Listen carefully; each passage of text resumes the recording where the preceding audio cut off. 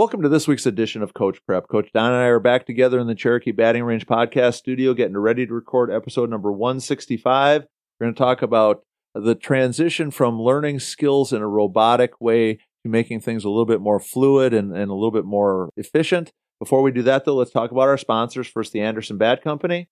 Everything Fast Pitch is very proud to have Anderson Bat Company as our presenting sponsor. Anderson Bat Company is using the latest and greatest bat technology to corner the market in the fast pitch world.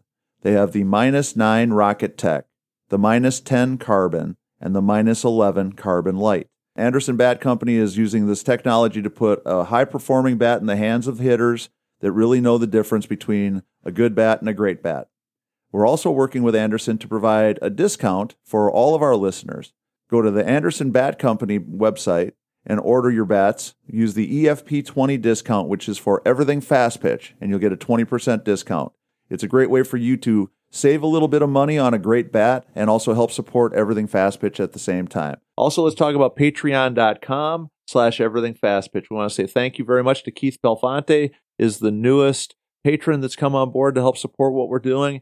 As we've been talking about now for several months, we need more patrons. We're trying to come up with some ideas, ways to encourage more of you to help support what we're doing with the podcast.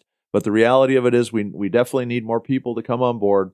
It's $5, $10, or $20 a month. There already are some built-in incentives with those levels of support. But the most important thing is if we don't get some more people, eventually here in the next few months, this whole podcast thing's going to have to go out of business. We don't want to fade away. Yeah, we don't want to say that, sorry, but this is the last one. So the good news is we've had enough people come on board that it's gotten us closer to the break-even point, but we're still operating in the red every month. This last couple of months with all the stuff that's gone on in my life health-wise, the idea of not being able to break even on the podcast is a whole lot less affordable now than it was a couple of months ago. So if you can, again, go to patreon.com/everythingfastpitch. And again, thank you very much, Keith. We do really do appreciate your support. So, Don, one of the phenomenon that we have to deal with in our game, and I think it's true of baseball and softball, one of the things that I see all the time is that in our enthusiasm to teach a skill, to teach players how to do things, that sometimes we break things down, we slow things down, we slow motion things to the point where we're kind of teaching skills in a very much of a 1, 2, 3, 4, 5 kind of system, like you said, pieces. So we learn part 1, then we learn part 2, then we learn part 3, and then we try to integrate all those parts into a motion. But I think because we've taught so much of the game in such a regimented and robotic style that a lot of players have a hard time transitioning then, taking the pieces that we broke down into step-by-step parts and reincorporating them, reconnecting them, and making them into a fluid part of the game. No, I think that's an exciting thing when they actually get it, because boy, does it look great when you've got a middle infielder turning two, or somebody that can field a ball and get it in the air quickly. Once they get that part of it, it's pretty exciting to watch them play. Right. But just as you said, in the beginning, you are watching the players go through each of those pieces one by one, and it looks almost painful sometimes in the beginning. Right. Well, and throwing is a perfect example. I mean, not that long ago even, I was at a coach's clinic listening to somebody talk about teaching throwing and kind of doing the same stuff that we did 20 years ago about, start here, then you move here, then you move here. Yeah. And it was, very robotic and all that kind of stuff. And again, it's kind of a balancing act, right? Because when we're teaching a skill, sometimes we do have to emphasize something or we have to exaggerate something to help a player kind of get a feel for it, to understand what it is that we're trying to do. But I think one of the things that we have to continually remind ourselves of is that when this game is played well, all those pieces add up, and it's like all the different notes add up to be a symphony. And unfortunately, a lot of the players that we're teaching the notes don't have the ability or the knowledge on how to take all those individual notes and put them back together and make it sound like a beautiful piece of music.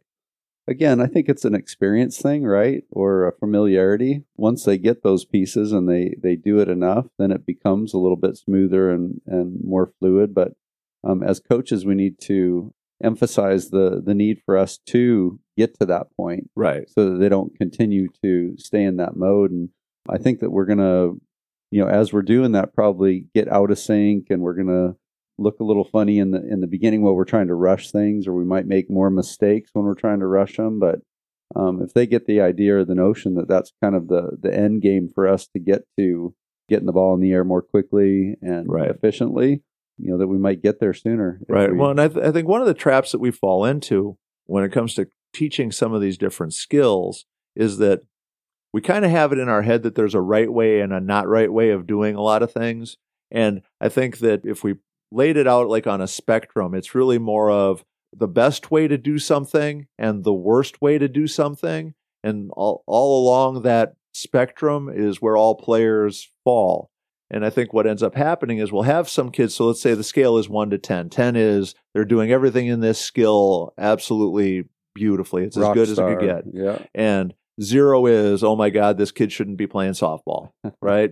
And so we end up with kids that are 6, 7s, and 8s on the spectrum, and they're doing a lot of stuff well. They're doing a lot of pieces to adding a lot of these pieces together very well, but there's still 1 or 2 things that just aren't quite there. And I think we have to make sure as coaches that we're encouraging those players to continue to work on some of those weak areas in what they're doing. But if we spend all our time trying to change that 1 or 2 weak things, that a lot of the other strong things kind of get lost, or they don't stay as strong as they used to. One of the things that we've talked about a lot in the past, that I think video is a great tool.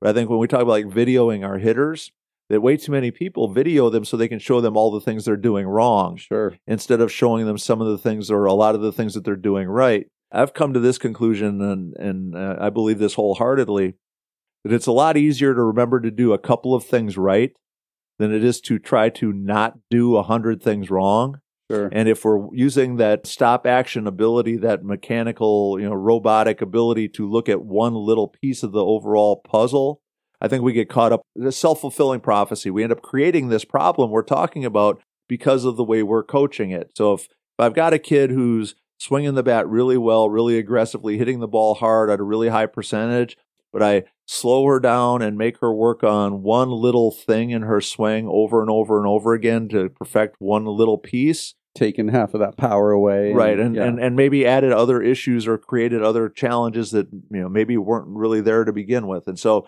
what are our goals? Obviously, if we're talking about hitting, we want to hit the ball consistently. We want to hit it hard. Yep. So if a player is hitting the ball consistently and hitting it hard, do we really need to slow everything down to break stop it all action, down, coach? Yeah. Yes, to stop action. So she drops her hands 1/4 of an inch at the start of her swing. Well, but she's still hitting the ball hard and hitting the ball with power every single time. So should I work on solving that 1/4 of an inch problem, or am I creating more trouble by trying to fix that? We have a player her arm angle's not perfect on her throw, but it's in her glove and out of her hand as fast as you can possibly imagine. She's throwing everybody out, but she's throwing everybody out because she's getting rid of the ball quickly, even though she's not throwing it as hard as somebody else. So the player next to her is throwing the ball 60 miles an hour. Our girl is throwing the ball 50 miles an hour, but our 50-mile-an-hour girl is throwing everybody out. Our 60-mile-an-hour girl isn't. So why would we try to take that 50-mile-an-hour girl and break down her throwing to the point where she can throw the ball harder? You know what I mean? It's just so that balancing act is what I think we're trying to find. No, I think that's a super point, Tori. And the video stuff is awesome. It's amazing. It's cool. As you pointed out earlier, sometimes we harp on the negative stuff rather than ingraining all the good things that we do through the video portion of it. Right. I love when we use it. If we identify something we want to do better, review it, watch it, and delete it. It's gone because it's not going to help us anymore. And then immediately review one that was amazing, that was good, whether it was ours or someone else's, that can let us burn into our memory what we want to try and replicate. Then after that, the video piece, again, I think is super exciting, but I think we overuse it sometimes. Yeah. And just as you said, you can take someone that's doing amazing and pick it apart when you're doing it frame by frame, and you can pick it apart and find something wrong with almost everything. Right. And that kind of depletes the excitement. And, to your point, someone that can throw it 50 miles an hour, but get it there, get it in the air quicker is a lot more effective than somebody that can throw 60 that has to plant their feet and take a little more in their setup, Right. and not going to be as efficient, not going to be as effective. So I think through good training, we can polish out some of those little pieces, those drop the 1/4 of an inch hands.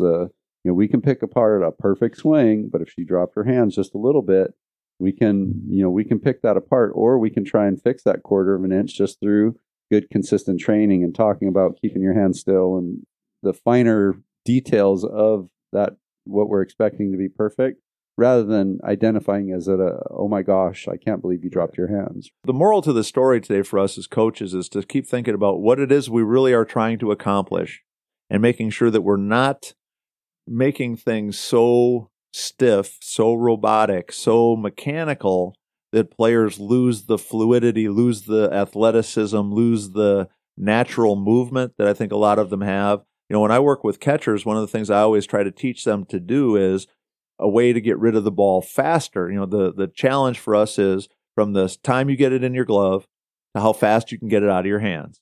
A lot of catchers, I think, when they're small, they learn to take kind of like a hop, skip, and a jump, like take 2 or 3 steps, to build up momentum because they feel like that's the only way they can throw the ball hard all the way to second base. Well, that hop, skip, and a jump is so slow that they can't possibly make up for all the time that they've lost. None of them have a strong enough arm. So, trying to quicken them up, make them, a little bit more fluid, a little bit more efficient. And, they always get I'm not throwing the ball as hard. Okay, so let's get the stopwatch out. Yeah, but you're getting people out, right? You go ahead and do the old system with the hop, skip, and a jump, and you're going to throw the ball 60 miles an hour. And then let's do this new approach where you got the ball in and out of your hand really, really fast, but you throw it 50 miles an hour. Which one do you think is going to get to the net the fastest? Well, the 60 mile an hour, and it's ridiculous how much faster the other one is. And, Stan's point earlier, the goal is to get the ball out of our hands, right? Get the ball moving towards first base. The shortstop we talked about before that only throws 50, but she gets rid of the ball so quickly. If you took Usain Bolt and put him in the starting blocks and gave him a 10-yard head start and had the worst softball player on your team throw the ball to the other end of the track, that ball would beat him to the other end of the track. 50-meter dash, 100-meter dash, whatever it is. When you think about, the fastest human being alive is 25 miles an hour?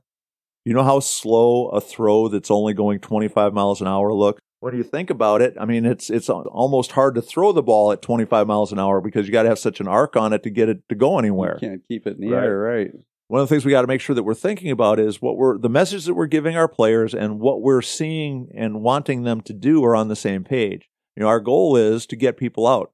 Our goal is to get on base, to hit the ball hard and hit it with power. Our goal is to do these things effectively, and driving ourselves crazy or maybe holding our players back a little bit because we've got it in our head that we need to solve a problem. We need to solve an issue.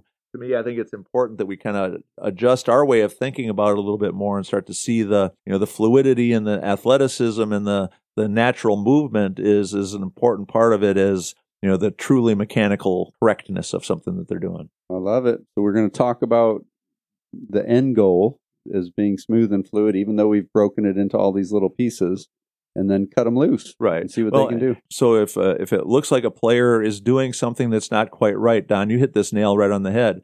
Instead of breaking it down and saying, okay, you're going to do 500 wrist snaps. Well, the wrist snap probably isn't going to really solve the problem. That's probably not really what the problem is anyhow.